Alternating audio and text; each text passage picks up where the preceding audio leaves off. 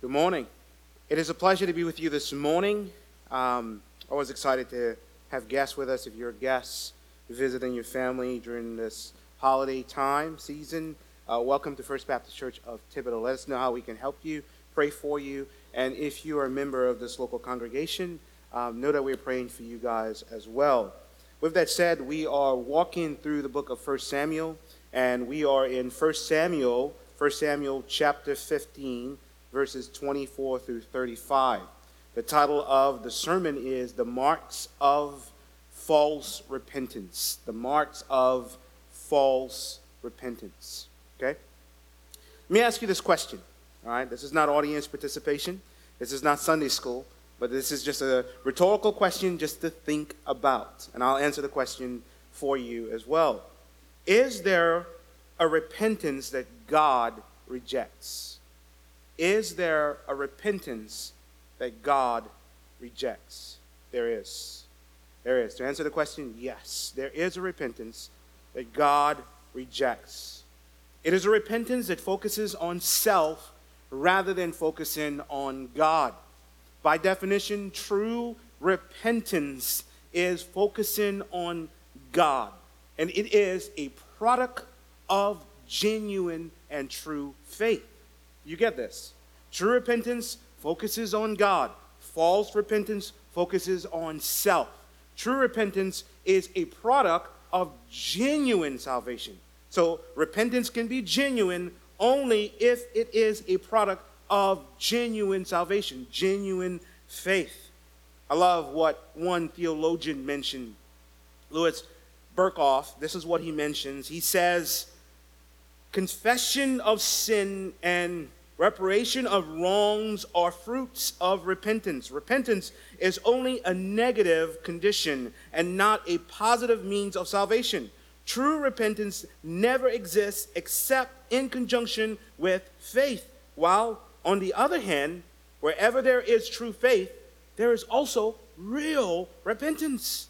The two are but different aspects of the same turning, a turning away from sin in the direction of God.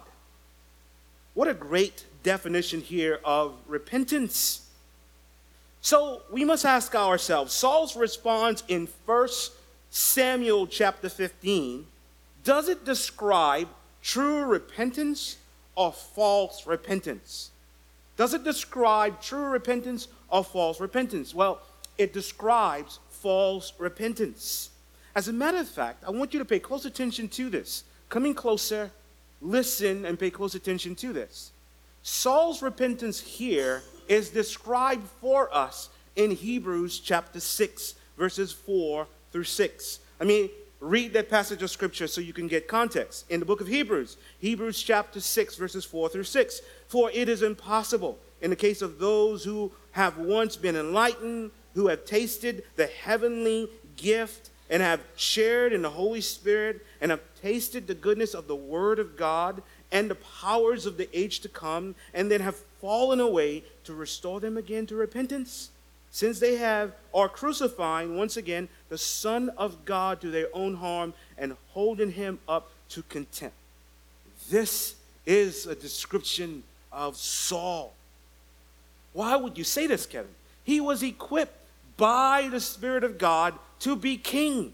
Saul tasted of the gifts of the Spirit of God when the Spirit of God came upon Saul and he prophesied. When was the last time you prophesied? Saul prophesied. Saul prophesied. He knew the truth of Yahweh because Yahweh spoke to him through Samuel. So as we evaluate Hebrews 6 and we place the life of Saul in juxtaposition, we realize that Hebrews chapter 6, verses 4 through 6 describes Saul. Yet, at no time in the long account of Saul's life do we see him turning and trusting in Yahweh for salvation. We can read through the Old Testament and read the account over and over about Saul, and there's no evidence of Saul giving his life to Yahweh, serving Yahweh in that sense. But friends, as a result, what we see is that Saul was rejected by God. Rejected by God. His false repentance was rejected by God. We have this great description at the end. You notice that Saul grabbed the tassel of Samuel's robe and yet tore it. Samuel turned to him and said to him, in the same way, God has torn you. God has separated you. God has pulled you from the kingdom. This is a very important passage of Scripture. This is a warning for those of us who like to play church. This is a warning for us who know biblical truth, but yet we deny it with our actions. This is a warning for those of us who like to make the right confession, but yet we are so focused on ourselves and not on God. So please, come in closer and pay close attention to this sermon. Close attention to the words here given to us. This morning, I want us to observe 2 marks from false repentance. 2 marks from false repentance. Our goal here is to avoid these marks and to pursue biblical repentance. What are the marks? Mark number 1, false repentance is riddled with self-deception. Do you get this? It's riddled with false or self-deception. We tend to deceive ourselves, to think that we are perfectly fine, and we deceive everyone around us, and we deceive ourselves, and we walk through this life thinking that we are okay with God when we are really not. Really not. It's riddled with false deception. 2, we see this in verses 24 through 25. And 2, false repentance honors self more than it honors God. False repentance honors self more than it honors God. We see this in verses 30 through 35. Join me as we pray together. Father, we are here before you, Father, and all we want to see is Jesus. We want to see Jesus behind us. We want to see Jesus with us. We want to see Jesus in front of us. We want Jesus, Jesus, Jesus. And we read passages of scriptures like this, and we say to ourselves, God, oh, what a wretched man I am. Who will save me from this body of sin? And we voice the same words that the Apostle Paul voiced in Romans chapter 6 when he says, thanks be to Christ Jesus. So be with us, O Lord. Speak to us, O Lord. Let us not trust in our works, but let us trust in the finishing work of our Lord Jesus Christ. But teach us what we do not know. Make us what we are not. And give us what we do not have. And God's people said, amen, amen. The first point is false repentance is riddled with self-deception. So what is our context here? The context is simple.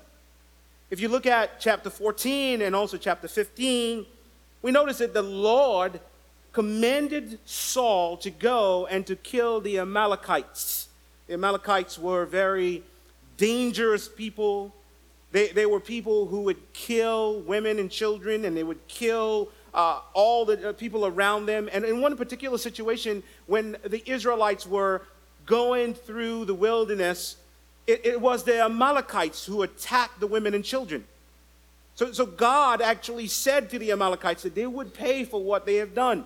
And now you have the first king, Saul. God is now reminding Saul of what he commanded. So God is saying to Saul, go and kill the Amalekites. Destroy the Amalekites. Now, I shared this with you before. There isn't a holy war for us today, right? The only war that we fight today as Christians, right, is our spiritual war, the spiritual warfare. So we don't say to ourselves, well, I'm just going to go ahead and destroy all of Iran because I just don't like these people. They're against God. I'll just destroy them. No. For a Christian, we're not called to do that, but we're called to proclaim the gospel news. Now, I'm not saying wars are bad. I'm just saying for us as Christians, the main war is simply a spiritual warfare. So we notice that God asked Saul to destroy, but Saul did not destroy everything. Saul kept the sheep and the oxen, and he kept the king of the Amalekites by the name of Agag, right? So here specifically we noticed two sins of disobedience. The first disobedience we notice in chapter 13, when God said to Saul to go and meet Samuel at Gilgal. But what did Saul do? Instead of waiting on Samuel, he sacrificed animals. And here again, we notice what God did to Saul. God asked Saul to go and to destroy the Amalekites. And what did he do? He kept certain things. Now God is rejecting Saul. So much so that Samuel said to Saul, to obey is better than sacrifice, and to listen than the fat of rams, in verse 22 of chapter 15. Samuel is saying, don't miss this. I don't have it up there, but I do want you to pay close attention to this, and if you can, write this down. Samuel is saying formal worship cannot be substituted for a life of heartfelt obedience. You get it. Saul was saying, well, I can sacrifice animals. I could do these things. I could do all of this, and God will be pleased with me. But you cannot focus on formal worship when you're not obeying God. You cannot focus on raising your hands, singing as loud as possible, but in your heart, you are consistently disobeying God. So what would you do when you realize that you cannot fool God or his prophets, right? So Samuel is saying, I'm going to sacrifice all of this. And what will you do when you realize you cannot fool God? You cannot manipulate God? Well, the natural thing for us would be, well, how can I really be honest and open? But that's not what Saul did. That's not what he did. Notice what happens here in verses 24 and 25. He says, I have sinned, for I have transgressed the commandment of the Lord your words, because I feared the people and obeyed their voice. In 1 Samuel chapter 15, verse 25, now therefore, please pardon my sin and return with me that I may bow before the Lord. Now stop. You might be saying, Kevin, what is wrong with Saul's confession here? As a matter of fact, he has confessed. He said he has sinned. That should be good, Kevin. What about other words that Saul mentions here? Or mentioned here? He mentions transgress the commandment of the Lord. He pleaded for pardon and restoration. All of these things seem to be very positive, but there remain one doubt. And the doubt is that Saul's confession was not forgiven by God.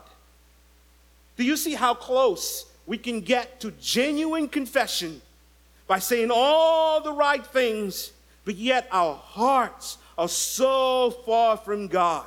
And this is exactly what Saul's problem here. He confessed.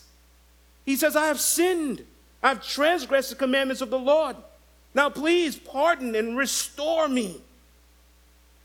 But here are several issues with Saul's confession. Are you ready for this? Maybe you've read this text, and as Clay was reading, you were like, man, what is wrong with this? Or you read throughout the week and you say, what is wrong with Saul's confession? Why didn't God forgive him? Is God a mean God? Is God just showing favoritism by God telling Saul, I have chosen one who is better than you, and you're choosing David? Why are you choosing David? And why are you rejecting Saul? At least he confessed, God. But here are several problems with Saul's confession. Are you ready for this? One, which is the most important clue here, is that neither Samuel nor the Lord accepted Saul's repentance. Something had to be wrong with it. Something had to be wrong with it. As a matter of fact, notice with me in verse 26. And Samuel said to Saul, I will not return with you, For you have rejected the word of the Lord, and the Lord has rejected you from being king over Israel. Kevin, what about Scripture? What do we know about Scripture when there is genuine repentance? How does God respond to genuine repentance? Well, Proverbs 28 verse 13 says, whosoever conceals his transgression will not prosper, but he who confesses and forsakes them will obtain mercy. This is the word of God. This is the character and attribute and disposition of our Lord. If you continue to uphold and conceal your sins, you will not be forgiven. But if you ask for mercy, God will give it. He will give it. This is our God. 1 John 1:9 says this, if we confess our sins, he is faithful and just to forgive us our sins and to cleanse us from all unrighteousness. So what is the problem here? Augustine stated this. He says, while to the human ear the words were the same, the divine eye saw a difference in the heart. So you would put Saul and you put David right next to each other and you say, wow, both of them have confessed. They are both good. But the Lord will say, no, the heart is a problem. The Lord sees the heart. We cannot see the heart, but God sees the heart. And God saw the heart of Saul. What else is wrong with Saul's confession here and his repentance here? Saul confessed because he had been caught. Do you notice this? Samuel went to Saul, and there are three evidences here, right? The bleating sheep, right? The lowing oxen, and then the king, the Amalekite king, is standing before Samuel. There are evidence to show that Saul has disobeyed God. And Samuel points this out, and therefore, Saul is confessing. But stop, Kevin. We're being too hard on Saul. What about David? Didn't the same thing happen to David? David sinned against Bathsheba. David sinned against God. Was it the fact that Nathan went to him, and Nathan was the one who said to him, David, you have sinned, and therefore David confessed? Are we being too hard? No, friends. Even if in that very situation David did, I need you to understand, one of the greatest things about genuine confession is when it's provoked by our inner conviction rather than us being exposed by the outside. Don't miss this. I want you to observe with me. It is very important for us to listen to the Holy Spirit. Listen to the Spirit of God. And when we sinned against God and the Spirit is consistently convicting us, that we are called to obey and listen to the Spirit rather than waiting until the last moment when we have been caught and say, okay, God, I'm going to confess. God, please do something then. God still works in that, but one is better. And the one that is better is to listen to the Spirit of God. Richard Phillips states, how much better is any confession when it is prompted by inner conviction rather than public exposure? He is absolutely right. What else is wrong with Saul's confession and repentance here? Saul did not grasp how offensive his sins were to God. Every target of your sin is God. It hits God. You sinned against your children. You sinned against your spouse. You sinned against a fellow worker. You sinned against people around you. The number one target is God. It's God. And Saul failed to see this, that his number one target here is God. God is offended by Saul's transgression. That's what he mentioned. I have transgressed the commandment of the Lord, your words. And he tells Samuel this. Saul's plea for forgiveness and restoration is made to Samuel. You notice this? And not God. Do you see it in your own Bibles? He's making a plea here, but it's to Samuel. I have transgressed against the Lord. Now pardon my sin, Samuel. But true repentance turns to God. Only you and you alone have I sinned against. This is exactly what David said. When David sinned against Bathsheba, sinned against Uriah, sinned against the nation of Israel, David made one of the most positive, amazing proclamation when he says, "You and you alone have I sinned against." Why would David say that? Because he understands the main target of his sin is God, and he has offended a holy God. And friends, when you come to the realization your sin has offended God and your desire is to be before God and repent before God, then you will make it right with others, and you will make it truly right with others. But false repentance is not making it right with God. Just apologizing to people, saying I'm sorry, saying I won't do it again, but they will continue to do it. But true repentance is before our Lord. Notice this with me. Coming closer, and don't miss this. David was so consumed with his offense to God that nothing else could be considered before confessing to the Lord. That wasn't Saul. It wasn't Saul. Fourth, what can we learn about Saul's repentance and confession? Notice with me that Saul makes excuses for his conduct and his confession. What excuse is he making here?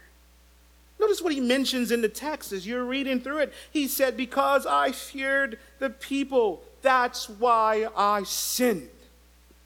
Does that remind you of anyone else? Our parents, our grandparents, our first parents, Adam and Eve, right? Who sinned against a holy God, and yet they wanted to be a part of this blame game. See, blame is a tactic we use to distract others from our failures. We do that often, right?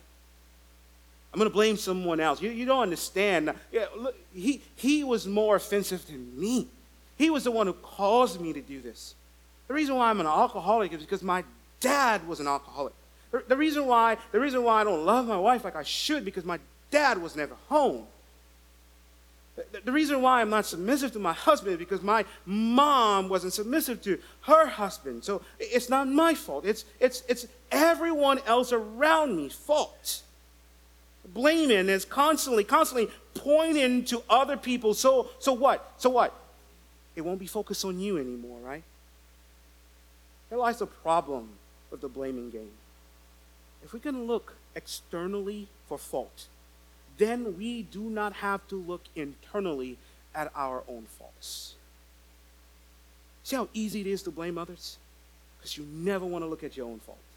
You could blame and blame and blame and blame and blame. And this is exactly what we have here. This is what Saul is doing. Saul says, "Because I feared the people, this is why I disobeyed God." This is in contrast with David's confession. Do you notice in Psalm 51 when David confessed and repented, notice what he said to the Lord. He said, "Justified in your own words and blameless in your judgment." In other words, David said to God, "I deserve to be condemned." That's what God wants. For us to be honest, not to blame someone else because of our sins. I gossip because this person gave me enough information about their life to gossip. See? Just going back and blaming people. Constantly blame people. We never want to look inwardly. Never. It's easy to do that, right? And that was the problem with Saul. But friends, come in closer and don't miss this. We can gauge Saul's lost condition by comparing him to Pharaoh. There's something here I want you to see. Because if you observe Pharaoh himself, how God, in the book of Exodus, the 10 plagues, and God is showing himself to Pharaoh and the Egyptians, and God is disciplining Pharaoh. Do you notice what Pharaoh did? Eventually, this is what Pharaoh said. He said, "I have sinned against the Lord your God and against you." Wow. Did you notice that Pharaoh confessed? But was Pharaoh's confession a godly confession? Was his repentance a genuine and true repentance? No, it wasn't. Pharaoh then begged Moses to forgive him of his sins and asked Moses to plead with God to remove the plague. In the same way, Saul is doing the same thing as Pharaoh. Pharaoh's not going directly to God after you've observed the wonders of God, the works of God, and yet you are not turning to God. And we know that Pharaoh wasn't saved. We know that. So friends, we must avoid the pitfall that Saul was in, having this false repentance. Which leads us to the second point. Follow with me and see for yourself. False repentance honors self more than it honors God. Take a look at verse 26 with me very carefully. Look in your own Bibles. Chapter 15, verse 26.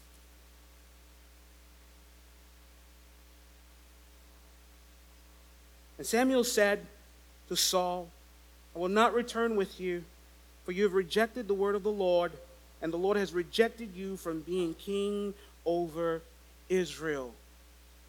Here we notice something very important. What motivated Saul to further disobedience? This is the question we must ask. What motivated Saul to further disobedience? And here's the answer.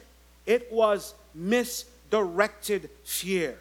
Misdirected fear. He feared the people rather than fearing God. If you remembered very carefully, when God called Saul to be king, God said to Saul, you must fear me and not the people. God also said to Saul, you must obey me and not the people. What is Saul doing? He's fearing people and he's obeying people. And here is a great principle for us to observe. Coming closer and write this down if you can. A very simple principle, but yet very profound principle. If you fear God, you will not fear people. But if you fear people, you will fear God. If you fear God, you will not fear people. But if you fear people, you will fear God. What an important passage of Scripture. I think I read this wrong. Let me read this again. If you fear God, and I promise you I wrote this down too. If you fear God, you will not fear people. But if you fear people, you will not fear God. That's it. That's it. Sorry. What a very important concept, right? And this is exactly what we see with Saul. He feared people, and therefore he did not fear God. I love what Benjamin Franklin mentioned. He once said this. Coming closer, get this. He once said, he that cannot obey cannot command. He that cannot obey cannot command. Now, I really want to take this and frame this and put this in my house.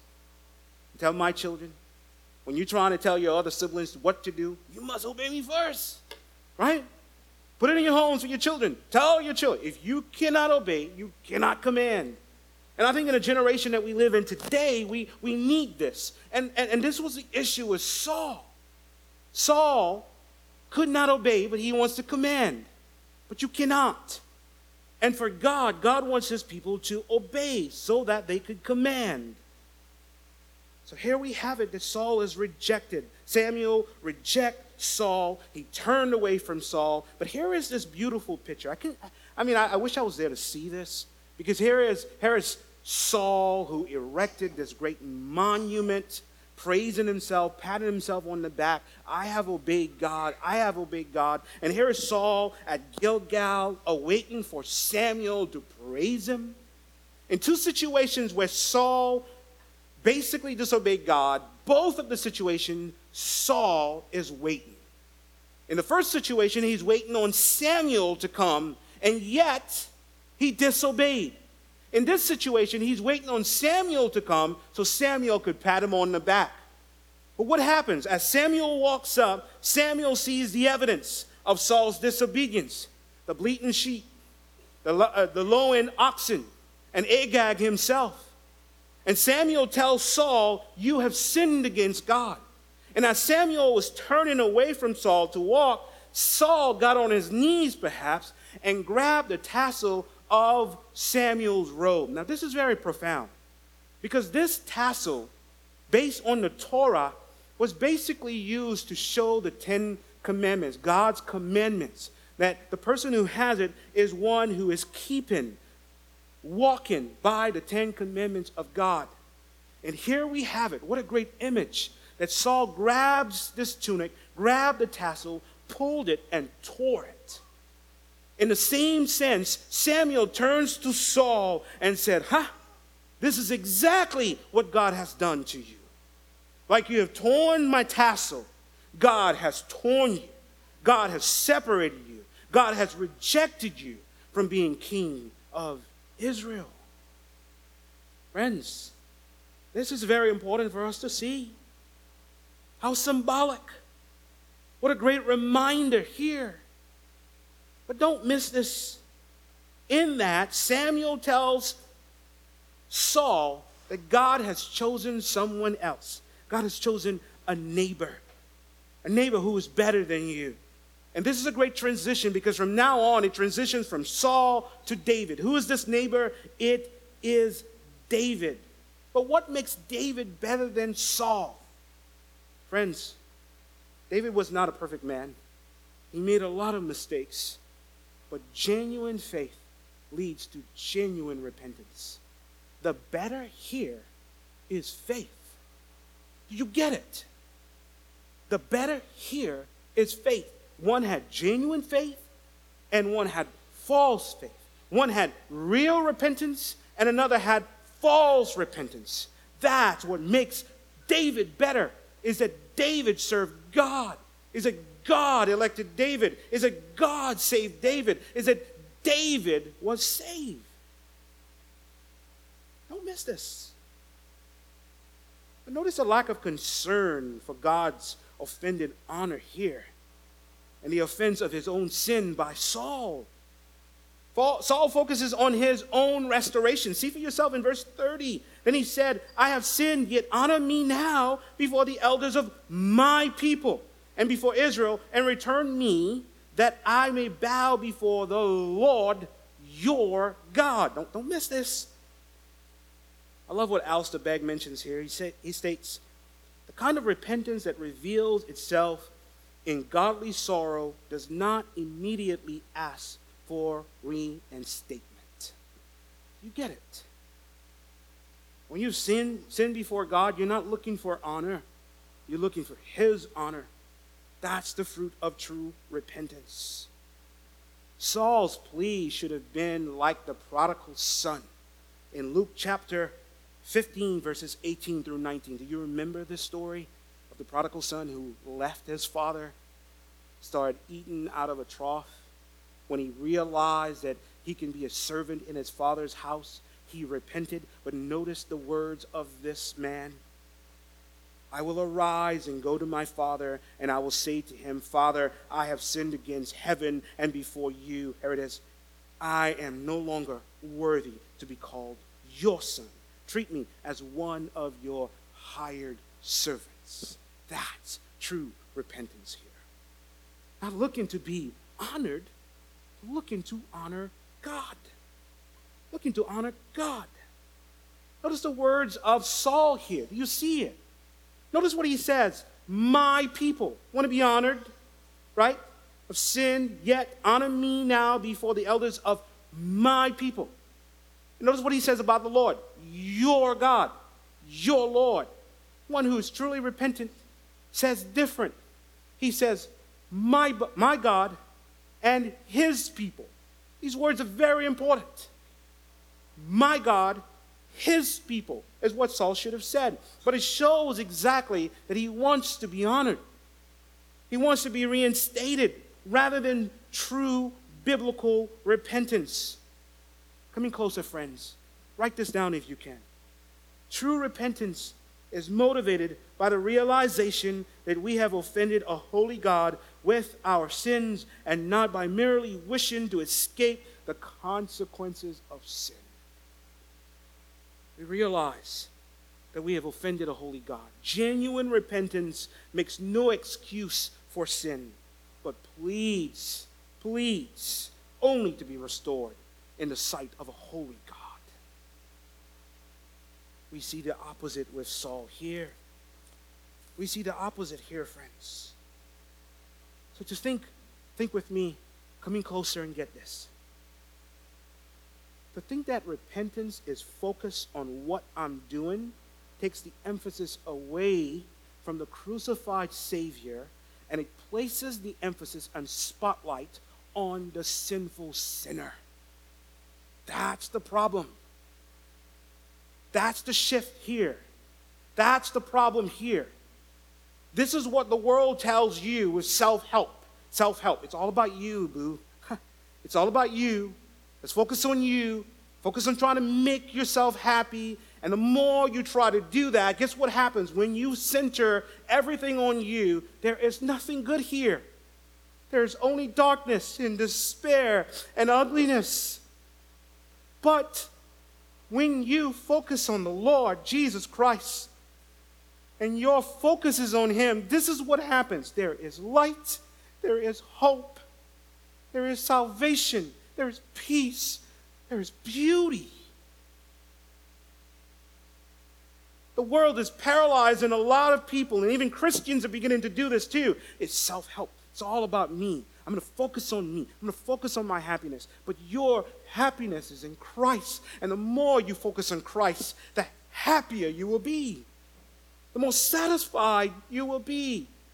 And here's a beautiful thing about focusing on God, making Jesus your all, centering on Jesus. The more you do that, you find yourself killing sin and self in your life. The mortification of sin and self. You kill self. You deny self. How do you do it? By focusing on Christ. And the more you focus on Christ, the more you exalt Christ. This is the beauty here. This is the beauty here. So Samuel finished the work that Saul was commanded to do. He sees Agag. He pulls him aside. And here's Agag thinking his life was going to be spared. And Samuel took the sword and killed him and said to him a very important thing. Like you have left many women childless, I will leave your mother childless. And Samuel accomplished the work of God here. But I don't want you to miss this as we close with this. In verse 35, it mentioned that Samuel went and he grieved. And then it ended by saying, God regret that he made Saul king.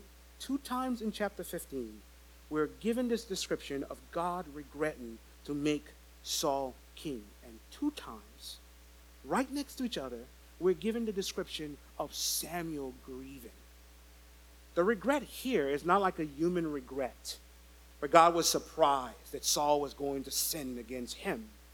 The regret here gives us an idea that God wanted his people to respond. Respond. So the Israelites should have said, yes, God, we are wrong. The regret here should have brought a sense of sorrow in the hearts of the people. But notice this, it did bring sorrow in the heart of Samuel. Samuel was moved mightily because of this.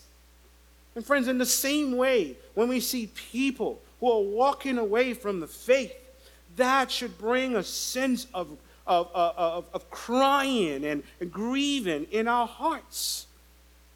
When you notice that Christians who used to be here, sitting in the pews where you are, sitting next to you, but they're no longer coming to church, going to church, that should grieve your heart.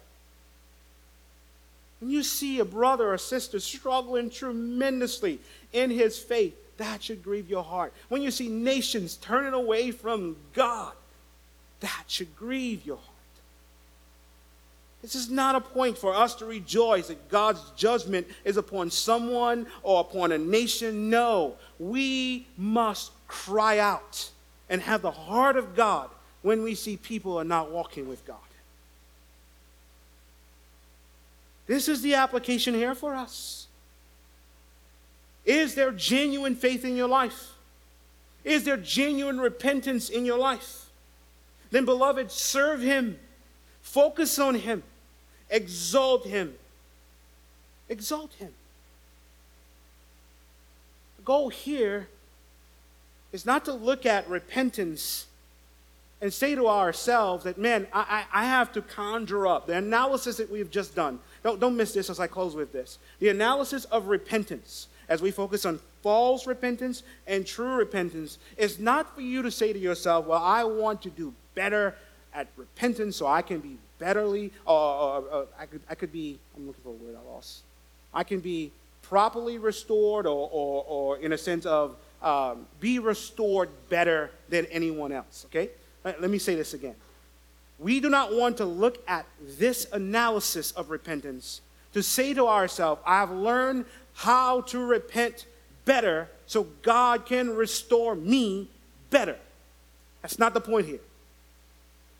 The analysis here is to show you that false repentance is not from genuine faith, but true repentance comes from genuine faith. So therefore, the repentance that God accepts here is for you to be genuinely saved.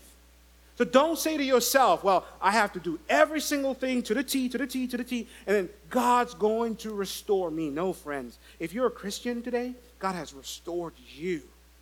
If you're a Christian today, you have been restored. And what you do is appropriate that repentance by saying to God, God, forgive me because I am a sinner. This is not a teaching tool for you to feel that you are better than everyone else.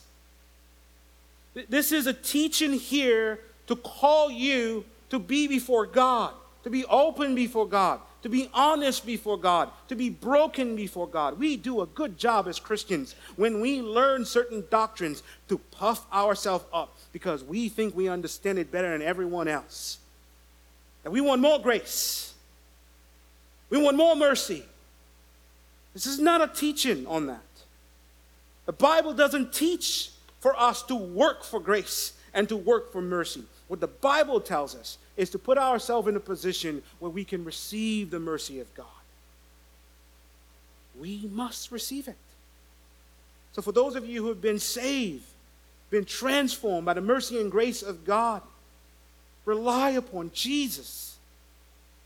Do not work in and of yourself to be able to get favor from God, but trust in God. And for those of you who are not saved, and you think, well, I need to do this, this, and this, and this to be saved. No, you need to trust Jesus. Trust the finishing work of Christ. Believe in the work of Christ. This is how we're saved. Through the blood of Jesus Christ, not through your works. Join me as we pray together. Father, we are thankful for grace and thankful for mercy. Love the fact, as Samuel said, the Lord has chosen one who is better. David is not better because of all his good works. As a matter of fact, we will learn of David's sin. We will see all the stuff that he will do. What is better? What is better here is the blood of our Lord Jesus Christ. It is genuine faith. What is better here is grace and mercy. So God, I pray for us as believers that when we've sinned against the holy God, to trust the work of Christ in us. To pursue Jesus. To exalt Jesus. For those who are not pursuing Christ like they should, God, restore them. Save sinners, God. Bring them to repentance, O Lord. In your mighty and precious name. Amen.